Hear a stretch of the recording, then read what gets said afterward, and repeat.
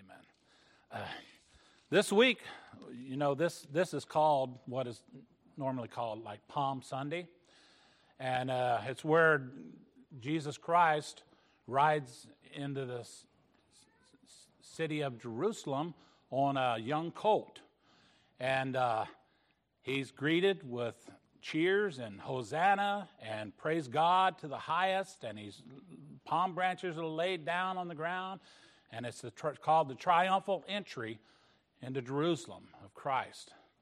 But it won't be but days later where he's bearing a cross, walking right back out of that city to a lonely hill called Golgotha. Our text this morning will be found in the Gospel of Luke chapter 23. But by way of introduction, notice with me mankind's horrible condition as depicted by David in Psalm 14, verses 1 through 3. You don't need to turn to Psalm 14. Just, if you would, turn to Luke 23. The fool has said in his heart, "There is no God." They are corrupt. They have done abominable works. There is none that doeth good. The Lord looked down from heaven upon the children of men to see if there were any that did understand and seek God. They are all gone aside. They are altogether become filthy. There is none that doeth good, no, not one.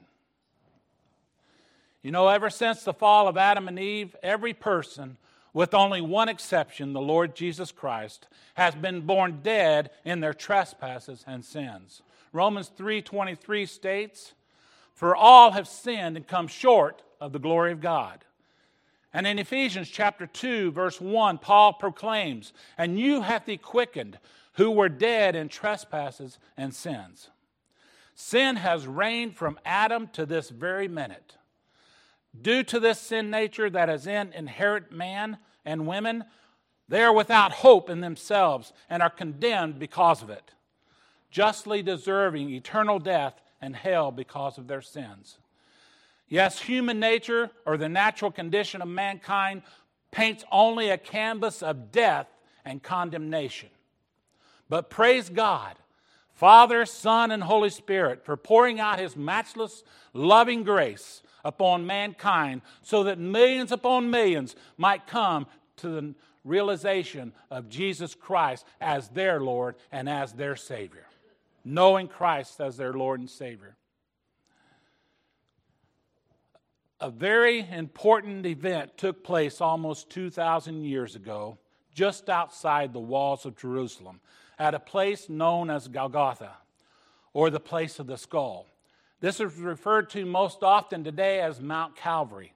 Here on this hill, a perfect man, who was the Son of the Most High God, gave his own life, so that all those who would believe and trust in him might have eternal life. This morning, we want to take a look at 3 crosses that stood on Mount Calvary. The 3 crosses of Calvary. In Luke chapter 23, let's begin reading in verse 32. "And there were also 2 others, malefactors, led with him to be put to death. And then when they were come to the place which is called Calvary, there they crucified him, and the malefactors, one on the right hand and the other on the left. Then said Jesus, Father, forgive them, for they know not what they do. And they departed hence his raiment, and cast lots. And the people stood beholding, the rulers also which with them derided him, saying, He saved others, let him save himself, if he be the Christ, the chosen of God. And the soldiers also mocked him, coming to him and offering him vinegar, and saying, If thou be the King of the Jews, save thyself. And a superscription also was written over him in the letters of Greek and Latin and Hebrew, This is the King of the Jews. And one of the malefactors which were hanged railed on him, saying, If thou be Christ, save thyself and us. But the other answering rebuked him, saying, Dost not thou fear God, seeing thou art in the same condemnation? And we indeed justly, for we receive the due reward of our deeds. But this man hath done nothing amiss.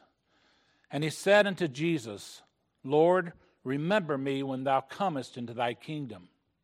And Jesus said unto him, Verily I say unto thee, today shalt thou be with me in paradise. And it was about the 6th hour, and there was a darkness over all the earth until the 9th hour. The sun was darkened, and the veil of the temple was rent in the midst.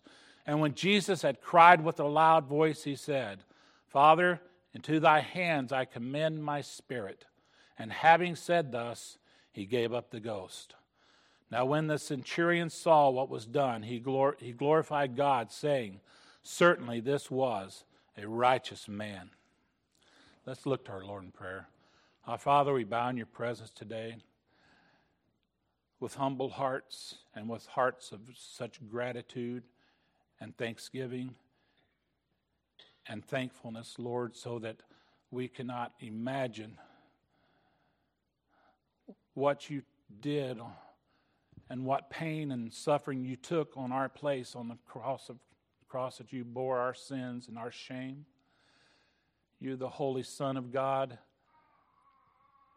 We deserve that, and you took it upon yourself for us. Father, we thank you for all that you did for us on that cross, the suffering and the salvation we have in placing our faith and trust in Jesus Christ, our Lord and Savior. Thank you for offering your one and only Son, and it is in his name that we pray. Amen. The cross bears with it the resemblance of death. In these few verses, there are 3 crosses depicted. The sinner's cross, the believer's or the saint's cross. I just put the saints because it goes along with the S's. The sinner's cross, the saint's cross, and the Savior's cross. Let's first of all look at the sinner's cross. In verse 39, read again with me. And one of the malefactors which hanged railed on him, saying, If thou be Christ, save thyself and us. This cross is a cross that's bound by sin. Sin has placed this wicked man on the cross. He's a criminal. He's a thief. He has broken man's law, but more importantly, he has broken God's law. And sin enslaves. There is no way out except by the grace of God.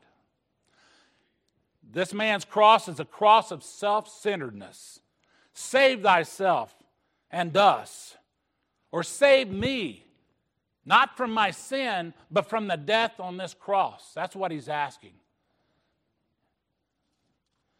Save me from the suffering of this cross, if you can, and from dying on this cross. But believe me, this physical suffering and death is just but a taste of what is awaiting for him in eternity. Eternity waits for him, and because of his unbelief and because of sin's condemnation, he is facing an eternity in hell. Can you imagine? He's already been there almost 2,000 years. This cross is one of unbelief. If thou be the Christ, save me. It's a cross that carries with it a very strong penalty, eternal death. Let's look at an actual account of one who's facing eternal death, and the passage is provided for us in the Gospel of Luke chapter 16, and it is the rich man who opens his eyes up and he's in torment. So look with us to Luke chapter 16, verses 19 through 31. There was a certain rich man which was clothed in purple and fine linen, and fared sumptuously every day. And there was a certain beggar named Lazarus, which was laid in his gate, full of sores, and desiring to be fed with the crumbs which fell from the rich man's table. Moreover, the dogs came and licked his sores. And it came to pass that the beggar died, and was carried by angels into the Abraham's bosom. The rich man also died and was buried. And in hell he lift up his eyes, being in torments, and seeth Abraham afar off, and Lazarus in his bosom. And he cried and said, Father Abraham, have mercy on me, and send Lazarus that he may dip the tip of his finger in water and cool my tongue, for I am tormented in this flame. But Abraham said, Son, remember that thou in thy lifetime receivest thy good things, and likewise Lazarus evil things. But now he is comforted, and thou art tormented.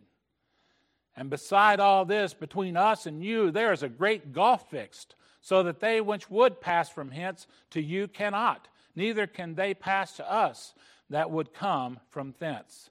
Then he said, I pray thee therefore, Father, that thou wouldest send him to my father's house. For I have 5 brethren, that he may testify unto them, that they also come, lest they also come into this place of torment. Abraham said unto him, They have Moses and the prophets. Let them hear them. And he said, Nay, Father Abraham, but if one went from the dead, they will repent. And he said unto him, If they hear not Moses and the prophets, neither will they be persuaded, though one rose from the dead. Because of sin, this man faced eternal damnation in hell.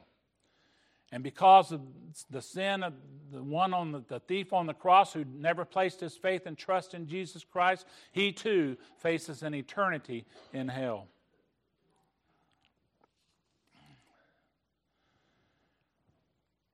It's a horrible cross, a cross of physical death, and it's also a cross that he will have to bear for eternity. It's a cross of torment that this man is facing. The second cross is a much better cross, not because of who's on the cross, but because of someone else in between. The second cross that we want to see here and notice this morning is that of the believer, or the saint's cross.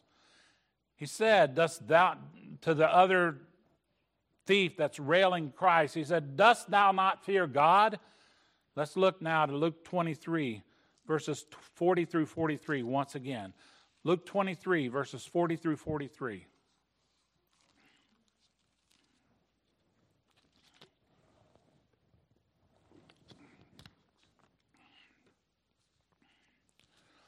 But the other, answering, rebuked him, saying, Dost thou not fear God, seeing thou art in the same condemnation?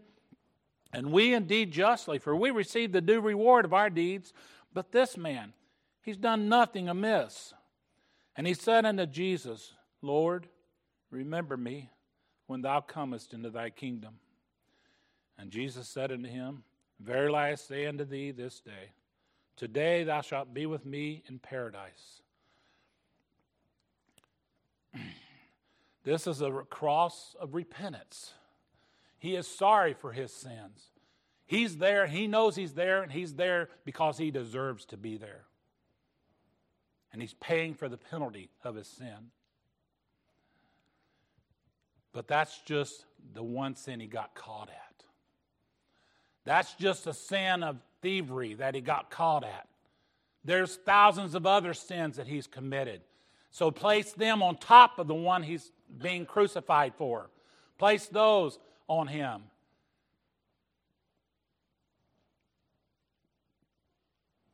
And yet, we know that they were taken from him, who deserved death, who deserved penalty for sin, and they were taken from him and put on Jesus Christ. And he bore the sins for him on the cross of Calvary. Yes, this man had a cross of repentance. This man sees that he is getting what he deserves because of his sin, and he's acknowledging his sin. And it's also a cross of faith, believing in Christ to save sinners.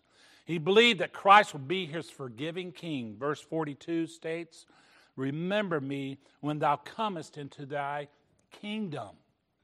He recognizes Jesus Christ as King of kings and Lord of lords, and knows that Jesus Christ has a kingdom and that he is God. Remember me when thou comest into thy kingdom. It's a cross of great relief. Jesus told him, Today thou shalt be with me in paradise. No more suffering, no more heartache. All that you've done wrong has been forgiven. You are now a child of the King, a child of God. Christ reached over and took his heavy load of sin and placed them on himself. No longer is this man bound for hell, but instead bound for a glorious home in heaven. Because of sin, this man faced death by the cross. But it is because of grace, the grace of God, giving him repentance and faith in the Lord Jesus Christ as his personal Savior, that enables him to spend an eternity in heaven with God. The cross that has made the difference between these other two crosses is the one in the middle, which separates life from death. Separates heaven from hell.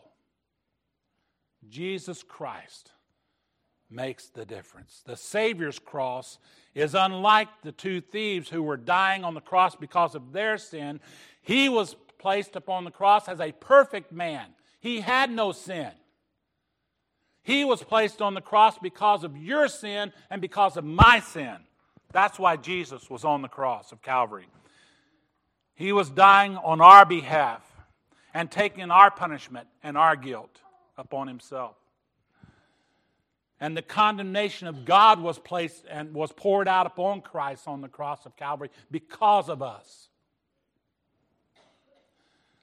2 Corinthians chapter 5, if you would turn with me in 2 Corinthians, and let's look in chapter 5 of that book, reading verses 17 through 21.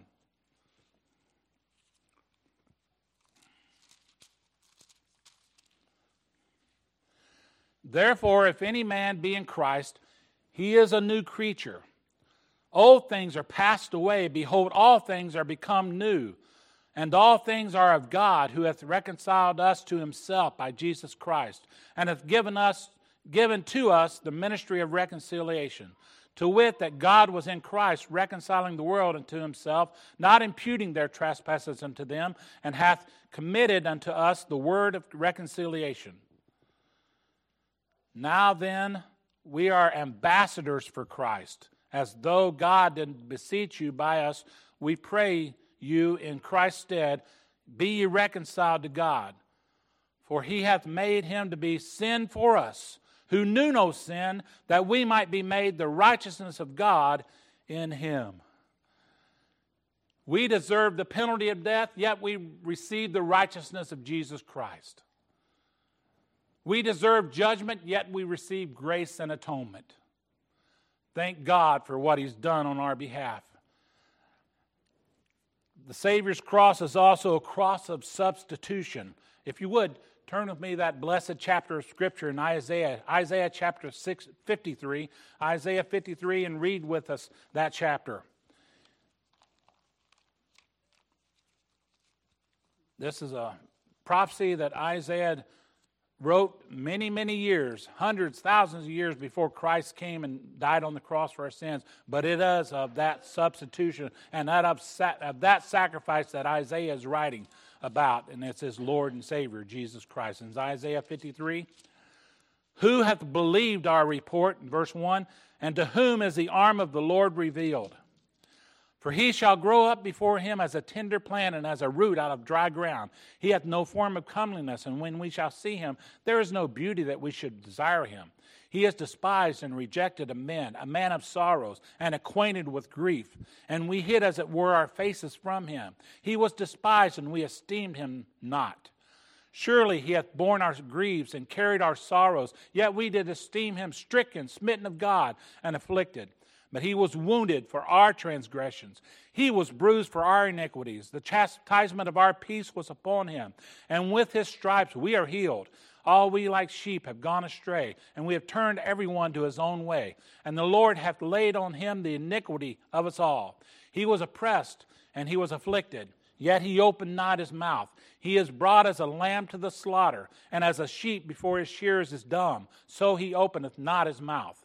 He was taken from prison and from judgment.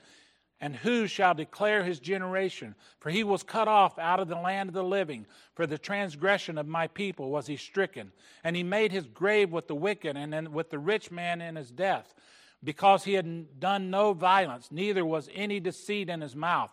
Yet it pleased the Lord to bruise him. He hath put him to grief. When thou shalt make his soul an offering for sin, he shall see his seed, he shall prolong his days, and the pleasure of the Lord shall prosper in his hand. He shall see the travail of his soul, and be satisfied by his knowledge. Shall my righteous servant justify many, for he shall bear their iniquities. Therefore will I divide him a portion with the great, and he shall divide the spoil with the strong, because he hath poured out his soul unto death, and he was numbered with the transgressors, and he bare the sin of many, and made intercession for the transgressors. This is a beloved passage of Scripture proclaiming the horrible stuff that Christ would go through, the judgment that he would take, the penalty and the awfulness that he had to endure on the cross of Calvary. And prior to the cross, all the beatings that he took, the cat of nine tails that he was whipped with, his beard plucked out, all the inhumane, that's what I call inhumane treatment that Jesus Christ went through. And he did it because he was our substitute. He did it because he loves us. John 3, if you would turn in your Bibles to John 3, let's read verses 14 through 18. You know, this is the story of Nicodemus, Jesus Christ witnessing to Nicodemus. John chapter 3. Let's begin reading in verse 14.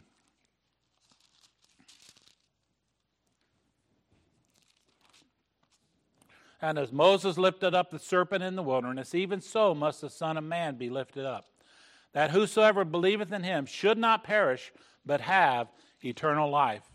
For God so loved the world that he gave his only begotten Son, that whosoever believeth in him should not perish, but have everlasting life.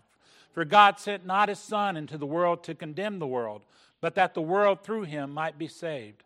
He that believeth on him is not condemned, but he that believeth not is condemned already, because he hath not believed in the name of the only begotten Son of God. Jesus died to save sinners. And I'm so thankful, because we are condemned to death in our natural state. But because of Christ, we are made alive. We are redeemed by the precious blood of Jesus Christ. It was a cross of divine substitution. It's also a cross of great humility. In your Bibles, turn with me now to Philippians chapter 2. Let's just read 3 or 4 verses there, verses 5 through 8 of the book of Philippians chapter 2.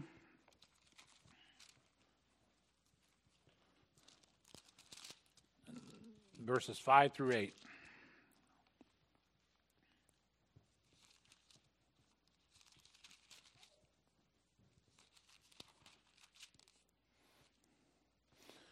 Let this mind be in you, which was also in Christ Jesus, who being in the form of God, thought it not robbery to be equal with God, but made himself of no reputation, and took upon him the form of a servant, and was made in the likeness of men. And being found in fashion as a man, he humbled himself and became obedient unto death, even the death of the cross. God made flesh, died for you. God made flesh was your substitute. He took upon him the form of a servant. He went from being, he did not leave his Godhead. He was still God. But he went from being God to taking upon man's flesh. and now feeling our pain and our sufferings, feeling those things which he had not felt before, but he knew what people were going through because of the love he has for us, but he had not felt the pain because he was God. Now he's feeling human flesh, and he has human flesh wrapped around him, and he's feeling the pains that humans feel.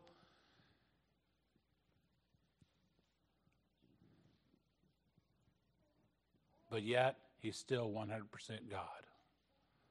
He is the God-man. And he humbled himself, took upon him the form of a servant. He wasn't born in a family of riches. He was born to a carpenter and his wife. Of course, it was by a supernatural birth, by the virgin birth of Mary. But he was born and made flesh. Then he suffered the beatings by cruel and vicious men. He even suffered the death on the cross. This is a cross of great humility. It's also a cross of divine love. John chapter 15, if you would, turn in your Bibles and let's just read 2 verses in John chapter 15, verses 12 and 13. John 15, verses 12 and 13. This is my commandment, that ye love one another as I have loved you. Greater love hath no man than this, that a man lay down his life for his friends. If you have been a recipient of this love, you can truly say, I love Christ because he first loved me. No one will be able to be separated from such love that Christ has bestowed upon his children. We can't be separated from that love. Romans chapter 8. It declares this. In Romans chapter 8, let's look at verses 35 through 39. Romans 8, 35 through 39. Who shall separate us from the love of Christ? Shall tribulation or distress or persecution or famine or nakedness or peril or sword? And as it is written, for thy sake we are killed all the day long. We are counted as sheep for the slaughter. Nay, in all these things we are more than conquerors through him that loved us so. For I am persuaded that neither death, nor life, nor angels, nor principalities, nor powers, nor things present, nor things to come, nor height, nor depth, nor any other creature shall be able to separate us from the love of God, which is in Christ Jesus our Lord. This is also, the Savior's cross is a cross of divine grace. It's unmerited. We don't deserve it. In fact, our sins condemn us to death. But it's a cross of divine grace, unmerited favor. There's a song that's been sung many, many times here in this congregation. It's called Marvelous Grace. Grace that pardons sinners. Grace that cleanses them from all their unrighteousness. Grace that is greater than all our sin. Romans 5:20 tells us that where sin abounded, grace did much more abound. God's grace reigns over sin. It supersedes the abounding rate of sin. God's grace is so much greater than sin. And I'm so thankful that God's grace superabounded over my life of sin and redeemed me and called me from that wretched life to be made a child of the Most High God. This is a cross of divine forgiveness. Psalm 103 verse 12 states, as far as the east is from the west, so far has he removed our transgressions from us. We are no longer held accountable for that sin because Jesus placed it upon himself. Now, do we still sin? Yes, we do. And you better watch out. If you take sin lightly, you better watch out. Because sin is not to be taken lightly. Look what it did to our Lord and Savior, Jesus Christ. It says, for those who think we should take sin lightly, it says, God forbid. God forbid, because we are called to a higher calling. We are called to walk in newness of life. And if you're living continuously without caring about sin in your life, you better search your heart. Search your life. Because the Holy Spirit lives within us, and He convicts us of sins that we do, sins that are wrong. We are convicted by the Holy Spirit. And we are told that we must repent of those sins and ask Jesus to forgive us of those sins that we've done wrong, even after we're saved. We are continuously asking for forgiveness of sin. But yet, we know that Christ paid the penalty for all of our sins on the cross of Calvary. There is a song that we've sung many times, and we'll close with this. It's called "There is a Fountain." There is a fountain filled with blood, drawn from Emmanuel's veins. And sinners plunge beneath that flood, lose all their guilty stains. The dying thief rejoiced to see that fountain in his day. And there may I, though vile as he, wash all my sins away. Have you been to the cross on your knees and asked Jesus to forgive you of your sins? Have you asked Jesus to save you by His matchless grace? Is Jesus Lord of your life? Jesus died on the cross, rose again on the third day, and He will soon come back as King of kings and Lord of lords. And at the name of Jesus, every knee shall bow and every tongue confess that Jesus Christ is Lord. While you're bowing before Him, will He say to His Father, "Father, he trusted in me." Will He say to His Father, this one never trusted in me. "Depart from me, ye worker of evil, for I never knew you." Or will He say, "Father, this one I know, I love, and I paid the price of sin for. I have shed my innocent blood for him or her, and have covered his or her sins on the dark cross of Calvary. Therefore receive them up into heaven in my name, and let us fellowship with one another forevermore." We are so blessed by what Christ has done for us. Let us live for Him. Let us honor Him. Let us worship Him. He is due for all of our honor, all of our praises, all of our worship. And we so often just go on our daily lives not even thinking about Christ, not even thinking about God. Let's not let that be said of us as Christians, as believers.